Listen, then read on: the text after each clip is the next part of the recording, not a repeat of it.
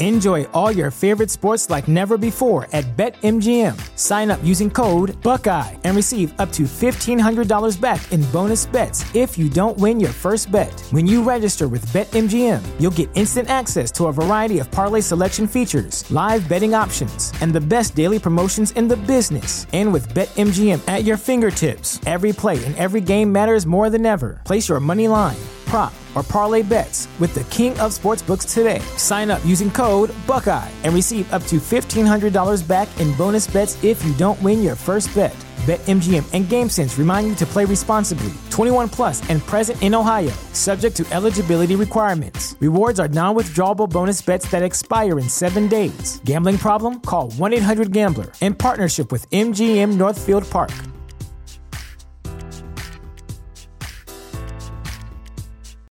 You know how to book flights and hotels. All you're missing is a tool to plan the travel experiences you'll have once you arrive. That's why you need Viator. Book guided tours, activities, excursions, and more in one place to make your trip truly unforgettable. Viator has over 300,000 travel experiences to choose from. Everything from simple tours to extreme adventures and all the niche, interesting stuff in between. So you can plan something that everyone you're traveling with will enjoy. Real traveler reviews give the inside scoop from people who've already been on the experiences you're considering. So you can plan with confidence. Free cancellation helps you plan for the unexpected. And 24/7 customer support means you can travel worry-free. Download the Viator app now and use code Viator10 for 10% off your first booking in the app. Find travel experiences for you. Do more with Viator. Support for this podcast and the following message come from Corient. Corient provides wealth management services centered around you. They focus on exceeding your expectations and simplifying your life. Corient has been helping high achievers just like you enjoy their lives more fully, preserve their wealth, and provide for the people, causes, and communities they care about. As one of the largest integrated fee-only registered investment advisors in the U.S., Corient has deeply experienced teams in 23 strategic locations. Corient has extensive knowledge spanning the full spectrum of planning, investing, lending, and money management disciplines. Leverage Corient's exclusive network of experts to craft custom solutions designed to help you reach your financial goals, no matter how complex they may be. Real wealth requires real solutions. For more information, connect with a wealth advisor today at Corient.com. That's Corient.com. Corient.com. History of Persia is a Hopful Media podcast production.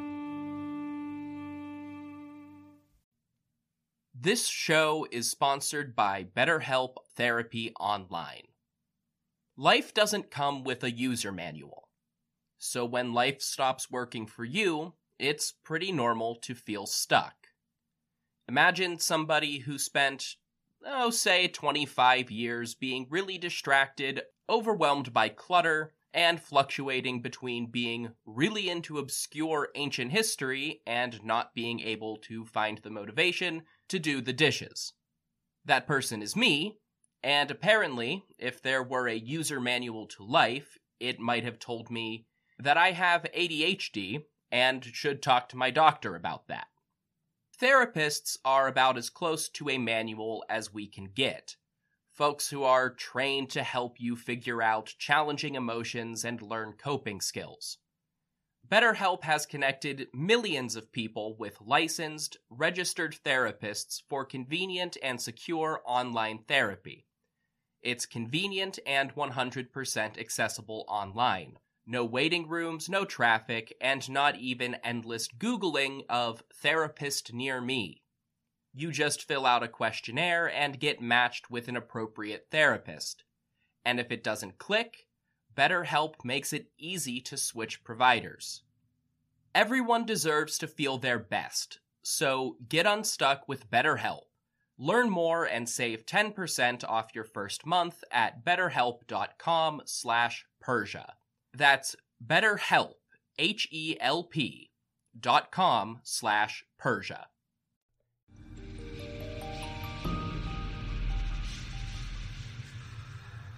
Welcome everyone to the History of Persia, Episode 2, Indo-Iranians.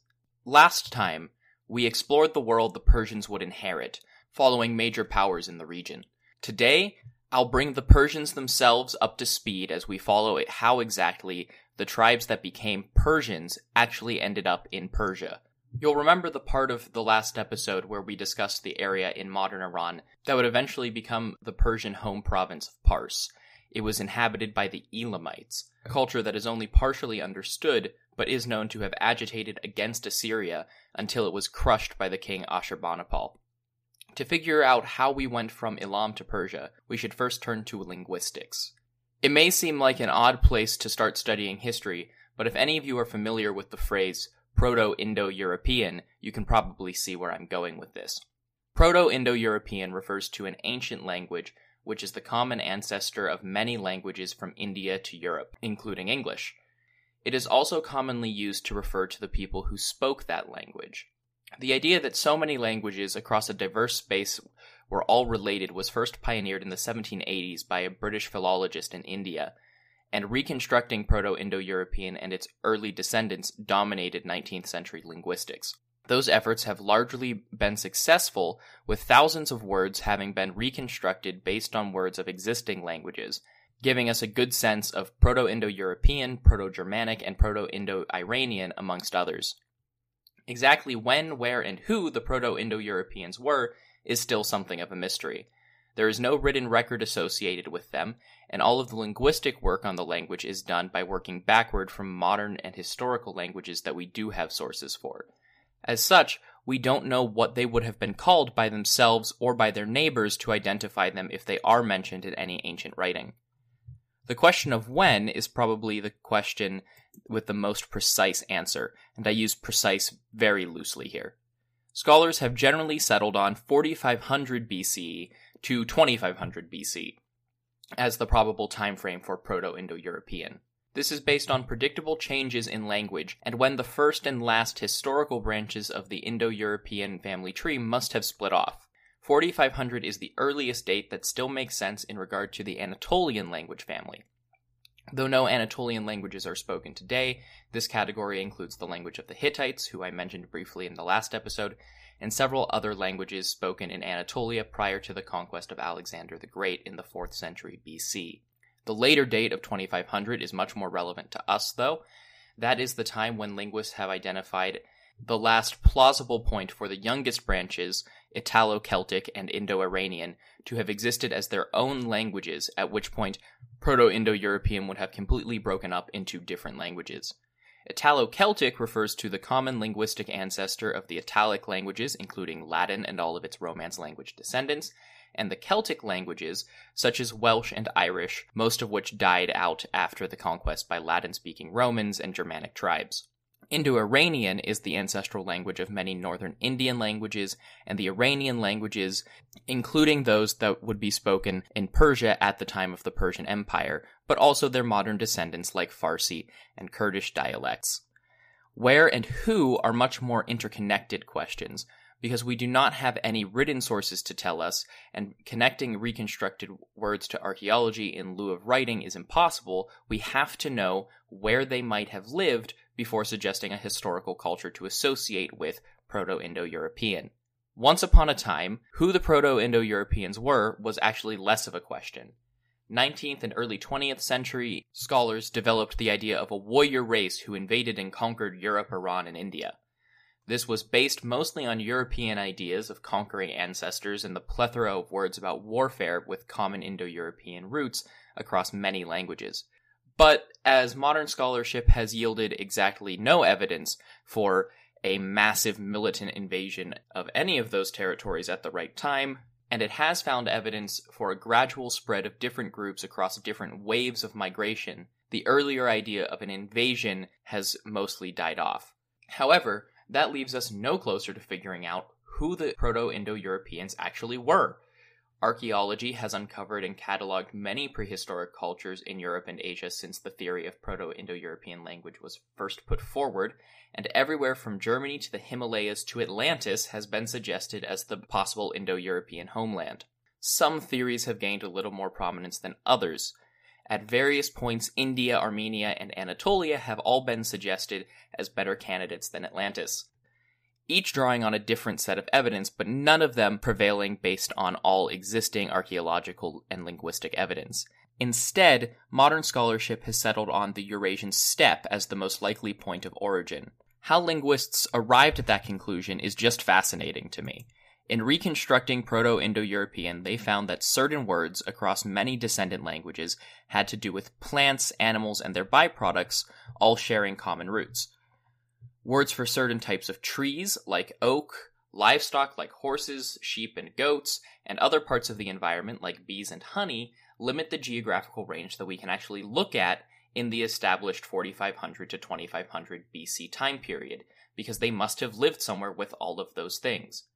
Archaeology limits us further. Historically, languages spread with culture to some degree, and given how ridiculously successful those Indo-European languages were at spreading, we should expect to see archaeological evidence of material culture or cultural influences that spread with them. One of the only places in the world that meets all of those criteria is the Pontic-Caspian steppe, the open and arid grassland that stretches between the Black and Caspian Seas in modern Ukraine and Russia. Once again, the relevant maps will be posted on the website. The cultural group that appears in the right region at the right time is the Yamnaya culture, or the Yamnaya horizon to researchers who feel that culture may be too specific of a word for a group of people whose actual behavior and relationships can't be clearly identified. However, we can identify many things. Between the archaeological evidence for the Yamnaya culture and the linguistic evidence for the Proto-Indo-European language, we can deduce that they were nomadic or pastoralist herders of cattle, sheep, and goats. Genetic testing shows that their sheep were some of the first in the world with substantial enough wool to actually make textiles. They built a few small fortifications on hills around which they had some modest agriculture. They buried their dead in man-made hills called kurgans, which fortunately for us have insulated the remains and the possessions buried in them from modern archaeology. The possessions include ceramic pottery, animals, copper, silver, gold, and bronze ornaments and tools, as well as stone tools and weapons.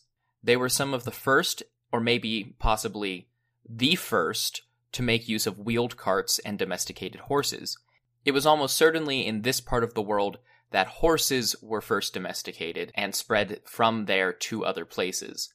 The same is possibly true of wheeled vehicles, at least for this region of the world. Meanwhile, many of their metal goods seem to have come from outside of the steppe, primarily the Bronze Age kingdoms and empires of the Near East, which I mentioned at the beginning of the last episode. They were the periphery of that Bronze Age trading network that collapsed during the Bronze Age collapse, but they were engaged with it nonetheless. So this leaves us with a fairly detailed picture of the Proto-Indo-European, or Yamnaya if you prefer, people. They herded livestock as they traveled from place to place with their goods in wheeled carts, either riding horses or using them as pack animals. They had spiritual rituals, particularly surrounding death and their burial in kurgans. They used tools made of both metal and stone, but had some idea of metalworking with softer precious metals, and they traded, and probably by extension fought, with other cultures around them. Genetic testing can even tell us that they usually had brown eyes, dark hair, and a slightly darker complexion than most modern Europeans. There is much more that can be said about the Proto-Indo-Europeans themselves, but we have to follow the branch that would split off and eventually settle in Iran. If you are still curious about the Indo-European languages and how they spread into Europe, I highly recommend the first 15 or so episodes of the History of English podcast by Kevin Stroud. After that point, he narrows his focus to the Germanic languages and then specifically to English. If that interests you, I do also recommend the whole show. If you prefer to read, my primary source of information for this section of the episode was The Horse, the Wheel, and Language by David Anthony. But moving on, we must ask, why did they move? The Proto-Indo-Europeans existed comfortably on the Pontic-Caspian steppe for almost a millennium or more. Some scholars have suggested that environmental change made it harder to feed their herds in the region. Others have suggested that they were just migrating along the trade routes to move into more advantageous locations. Regardless of the specific cause, something was pushing some people to move both east and west. While those that went west were busy becoming the future cultures of Europe, we will follow the group that migrated eastward. Around 2500 BCE, there is evidence for an eastward migration of the Yamnaya culture, and by around 2100, we refer to the Andronovo horizon. Once again, the word horizon is used to describe a broad material culture over different systems of belief and behavior. Unlike the Yamnaya, however, we can actually identify some of the subcultures relevant to our story here. First came the Sintashta culture, occupying the steppe to the northeast of the Caspian Sea. They mixed with other groups on their way east and absorbed some of their material culture while also innovating new activities. The Sintashta culture is associated with extravagant sacrifices and kurgan burials, with a myriad of grave goods in the form of spearheads, arrowheads, chisels, axes, and early forms of chariots. In fact, the Sintashta culture is theorized as the possible inventors of the war chariot. They seem to have remained semi-nomadic pastoralists with their herds, but unlike the Yamnaya, the Sintashta are noted for mining and working their own copper in order to create bronze on an almost industrial scale at some of their more permanent settlements. They traded their metalwork south to Elamite Iran and Mesopotamia, which had practically endless demands for bronze works, especially weapons. However, it would seem that the metalworks and weapons found in Sintashta graves were not only for export and display. There is significant evidence for warfare and competition between different Sintashta groups, possibly driven by disputes over pasture territory. In addition to a number of weapons found in Sintashta kurgans, they developed chariots, which really only had one purpose. They also built fortifications, which obviously means they were fortifying themselves against something. And inside those kurgan burials, archaeologists have found the remains of people who died violent deaths, with injuries that actually match up to the types of weapons produced by their own culture. Unfortunately, without a written record, we can only guess to what their wars looked like. The Sintashta culture eventually spread east and south and developed into the Andronovo horizon, which would last in some places until 900 BC. They occupied a vast swath of the steppe stretching eastward from the coast of the Caspian Sea. The culture stayed relatively consistent, but over 1,000 years and a huge area, variations did develop. Some placed more importance on horses, others on cattle, some added pigs and camels to the horses, sheep, and goats that they were already herding. Bronze and copper working became even more common and more complex. I routinely wish that I knew more languages. Even right in the middle of the US, I run into Spanish speakers all the time, and my social media always has a little Persian, Arabic, some Dutch, and German. Rosetta Stone does help. It's the most trusted language learning program after all. It's also conveniently available on desktop or on the go as an app and has some really cool features that truly immerse you in the language you're learning. Just the first steps, like learning a new alphabet and some simple phrases, helped open new doors, and Rosetta Stone is a great choice as the trusted expert in this for 30 years and millions of users with 25 languages available to learn. They focus on fast language acquisition without English translations to help you learn, speak, listen, and think in your new language while building long-term retention. Their true accent speech recognition also gives feedback on pronunciation, which can be really important for languages like Persian, where how you say something is very important. And on top of being available for desktop and mobile, you have the option to download lessons and take them offline. This is also all available at a steal. You can get lifetime membership, all 25 languages, for 50% off. Don't put off learning that new language. There's no better time than right now to get started. For a very limited time, History of Persia listeners can get Rosetta Stone's lifetime membership for 50% off. Visit rosettastone.com/today. That's 50% off unlimited access to 25 language courses for the rest of your life. Redeem your 50% off at rosettastone.com/today today. They continued to trade with the empires of the Near East prior to the Bronze Age collapse, and their building techniques became more complex as well, incorporating stone and wood structures into the chambers beneath the kurgans and into a few of their fortifications. Linguistically, the Proto-Indo-European group that moved east are called Indo-Iranians, and are said to have spoken a Proto-Indo-Iranian language. As I mentioned earlier, this was the linguistic ancestor of the Iranian and Northern Indian languages. Once again, linguistics can associate a place and the corresponding material culture with a long-dead language by working backwards from the languages that still exist. In this case, the path that researchers took was a little more direct than taking evidence from dozens of languages to recreate Proto-Indo-European. Proto-Indo-Iranian was the language spoken just before two branches of the Indo-Iranian people became literate.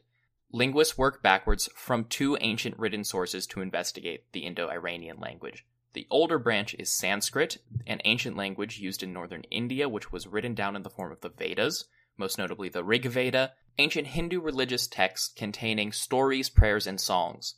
The Vedas were first written down sometime in the 2nd millennium BC, possibly later, but the oral tradition that spawned them is thought to be as old as 1900 BCE, firmly contemporary with the Indo-Iranians. The second branch is another, slightly younger religious text called the Gathas.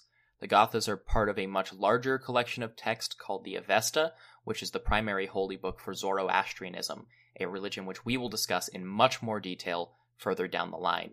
The Gathas are the oldest part of the Avesta, written in a language called Old Avestan. The hymns that eventually became the Gathas are also thought by linguists to have developed in the mid-2nd millennium BC, but not to have been written down until after the Rig Veda. To linguists, Sanskrit and Avestan are clearly closely related languages, meaning that their common Proto-Indo-Iranian parent language would have most likely existed not long before either example developed. Both texts have been linked back to the Andronovo and Sintashta steppe cultures based on timing and some of the elements described in each text. These include discussion of livestock and herding activities more in line with a pastoral steppe existence than that of cultures in Iran or India, as well as description of funeral rites that some scholars have suggested may refer back to the Kurgan burial tradition, once again, something not present in Iran and India at the same time. So now we have the Indo-Iranians, whose religious traditions eventually ended up in Iran and India, living well to the north of either location as the Andronovo cultures on the steppe in the mid-2nd millennium BC.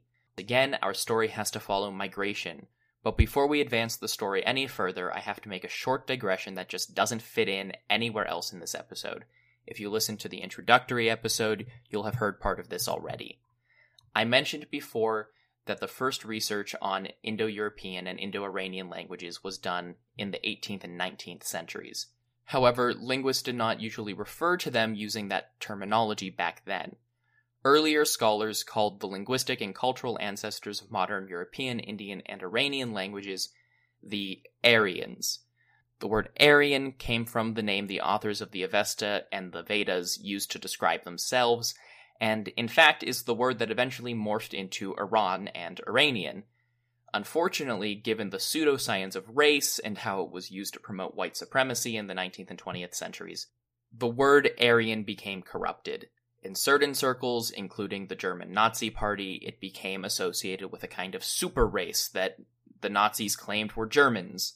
Of course, we know now that they were so horrifyingly wrong, but their misuse of the word Aryan and the fact that it wasn't really accurate to the original Indo-Europeans to begin with pushed Aryan out of popular use.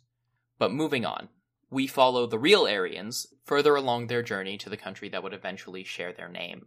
Early research on when the Indo-Iranians began moving into India and Iran worked off of when the Rig Veda was most likely developed, but that can only be a rough estimate. However, 20th century research uncovered Vedic terminology dating to around 1500 BC in a very unlikely place. The kingdom of Mitanni, a Bronze Age kingdom in southeastern Anatolia and northern Syria, which bordered the Hittites and the Old Assyrian Empire. Several Mitanni gods, royal names, and additional terminology, especially that relating to horses, is almost identical to the language of the Rig Veda. The conclusion that most scholars have settled on is that, not too long before 1500 BC, a migrating group of Indo-Iranians conquered Mitanni and became the ruling class in the kingdom, so that it was their gods and their names that appear on the royal inscriptions. They would have brought the horse-dependent culture of the steppe with them, and so their language was preserved in that arena as well. The Indo-Iranian language in Mitanni is so close to the Rig Veda that it supports a circa 1500 departure date for another Indo-Iranian branch as well. It is believed that the Mitannian group went south and west around the southern coast of the Caspian Sea, while another group either split off from the Mitanni group or left around the same time, going south and east across the Hindu Kush Mountains and into the modern Indian subcontinent, where they gradually spread out and mixed with the local populations over the centuries, taking the traditions of the Rig Veda with them. Finally, though, another migration took place sometime before 800 BCE, likely about 100 or 200 years earlier. These were the Iranians. Some went southward from the steppe and into the Zagros Mountains and the Iranian Plateau. Others are believed to have turned west, where they became the early Scythians, who would harry Greece and the Near East for the following centuries, and the Cimmerians, who assaulted Urartu, as mentioned in the last episode, all continuing to live on the steppe for the foreseeable future. The migration must have occurred prior to 800 because by then the Medes, Persians, and other historical Iranian tribes had already begun to appear in Assyrian and Elamite records. Other early Iranians stayed in the central steppe, where they eventually developed into the many other steppe tribes that would harass the settled societies of the classical period. And it is now that the story of the Persians' ancestors intersects fully with our story from last time. Not long after entering the Zagros Mountains, the Iranian tribes came under the subjugation of the Assyrian Empire and were forced to pay tribute to the Assyrians. The Persians, or at least it appears to be them, were listed as a tribe in the Zagros in 836 on an Assyrian tribute list. Through similar tribute lists, we can follow the Persian migration through the Zagros. In 836, they are called Parsuwa, but already in 820, a people called the Parush are placed at the southern end of the Zagros Mountains. However, at this point, the Persians were not the most significant Iranian tribe or kingdom. That honor goes to a group of people called the Medes. Like the Persians, the Medes were an Iranian group that had come from the second southward migration out of the steppe. They settled primarily on the Zagros as their new homeland by the 8th century BC, and were developing into their own kingdom with centralized power and governance by the early 7th century. A version of how the Kingdom of Media came to be is given to us, but it brings us to another digression that I will have to make frequently on this show. Our sources are not always reliable, and the two primary sources for the early history of the Median Kingdom are the Babylonian Chronicle and the history by Herodotus. The former was the simple history patroned by the Babylonian kings. The latter is famous for being the first proper history recounting the past by consulting primary and secondary sources. Herodotus was a Greek historian who moved throughout the Greek world during his life, but originated in Halicarnassus, an Ionian Greek city ruled by Persia during the historian's life. Unfortunately, Herodotus also took great liberties that we will be dealing with for the first few centuries of our narrative. It was probably intended to be performed and presented orally, and Herodotus embellished and filled in the details he needed to create a compelling story. So I will share a version of Herodotus' story, reconciled with the Median kings mentioned in the Babylonian Chronicle and other Near Eastern sources, along with some commentary about the details that Herodotus seems to have messed up a little bit. Sometime around 700 BC, a Median chieftain in the Zagros, called Deioces, managed to bring different Median tribes in the region under his personal control. Herodotus tells us that he had been used as a neutral judge who mediated disputes, but he got fed up with his feuding tribesmen and quit, causing the territory to fall into anarchy. In order to save themselves, Herodotus says that the Medes chose Deioces as their new king. More than likely, he did plenty of his own warring to bring Media under his control, and Herodotus was using the idea of a just and elected king as a literary device.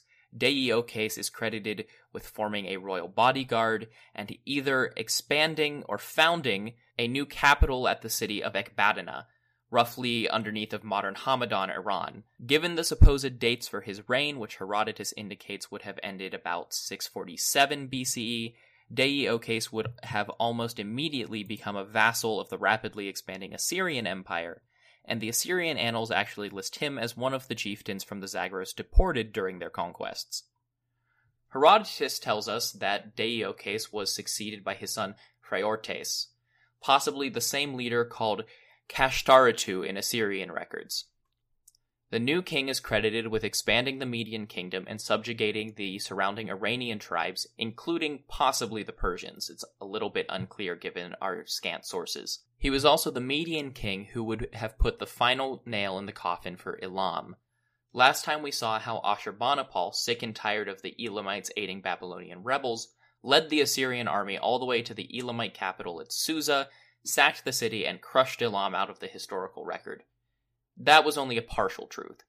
Sacking one city doesn't undo an entire civilization overnight, but it seems to have done enough damage to Elam that it was never able to become powerful enough to appear in Assyrian records ever again, or really any other record outside of Elam itself.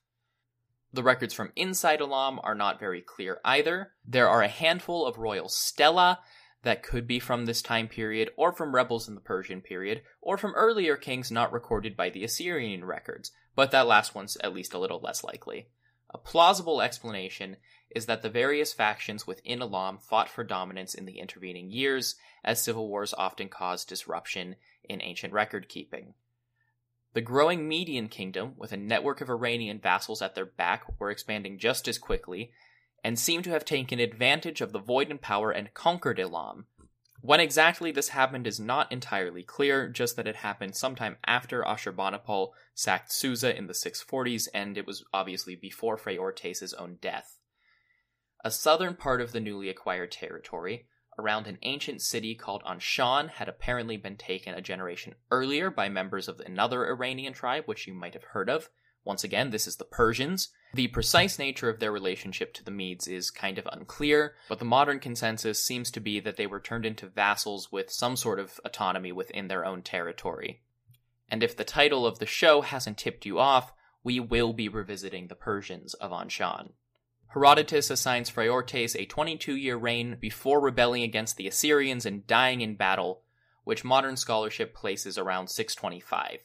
Following the death of Phraortes, there is a gap in the history of the Medes. Herodotus asserts that the Medes were ruled by Scythian invaders from the steppe under a king called Madios. However, there is no evidence for a Scythian invasion of Media in the late 600s, or for their supposed king. Instead, modern scholars suggest that this gap was filled either by an unknown Median ruler, or simply by the next king listed in Herodotus and the Babylonian Chronicle, Cyaxares. Cyaxares, called Uvakshtra by the Persians, was reportedly the son of Phraortes, and Herodotus describes him as killing the Scythian leadership. Now, as we have no evidence for those Syrians or any particular evidence for Phraortes, how Cyaxares really became king of the Medes is a bit of a historical mystery, but not a particularly important one to this narrative. What is important is what he would do as king. Around 616 BC, the Median king was contacted with a proposal from his Babylonian counterpart. King Nabopolassar of Babylon requested Cyaxares as an ally in a bold plan.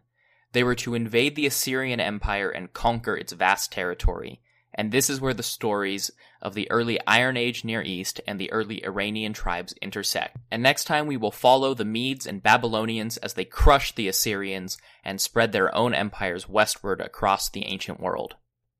Until then, you can find more information about the show and the maps for this episode at historyofpersiapodcast.wordpress.com. New episodes will also be available there or wherever it is you get your favorite podcasts.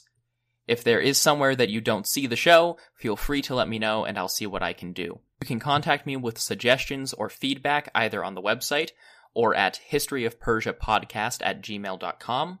And finally, if you enjoyed the show today and you're excited for what comes next, tell a friend, share on social media, and leave a review on iTunes to get the word out.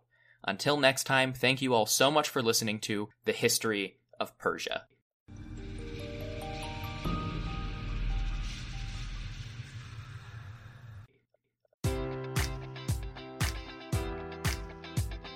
Enjoy all your favorite sports like never before at BetMGM. Sign up using code Buckeye and receive up to $1,500 back in bonus bets if you don't win your first bet. When you register with BetMGM, you'll get instant access to a variety of parlay selection features, live betting options, and the best daily promotions in the business. And with BetMGM at your fingertips, every play and every game matters more than ever. Place your money line, prop, or parlay bets with the king of sportsbooks today. Sign up using code Buckeye and receive up to $1,500 back in bonus bets if you don't win your first bet.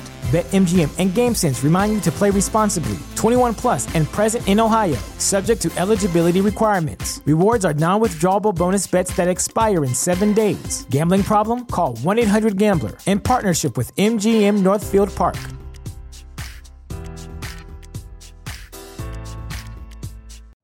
You know how to book flights and hotels. All you're missing is a tool to plan the travel experiences you'll have once you arrive.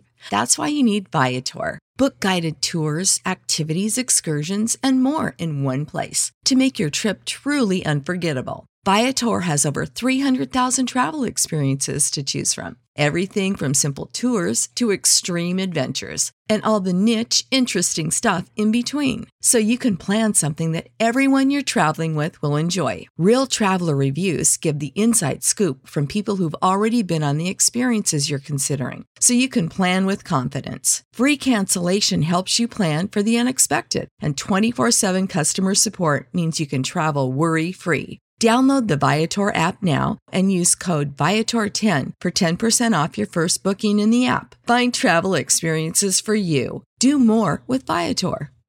Support for this podcast and the following message come from Corient. Corient provides wealth management services centered around you. They focus on exceeding your expectations and simplifying your life. Corient has been helping high achievers just like you enjoy their lives more fully, preserve their wealth, and provide for the people, causes, and communities they care about. As one of the largest integrated fee-only registered investment advisors in the U.S., Corient has deeply experienced teams in 23 strategic locations. Corient has extensive knowledge spanning the full spectrum of planning, investing, lending, and money management disciplines. Leverage Corient's exclusive network of experts to craft custom solutions designed to help you reach your financial goals, no matter how complex they may be. Real wealth requires real solutions. For more information, connect with a wealth advisor today at Corient.com. That's Corient.com. Corient.com.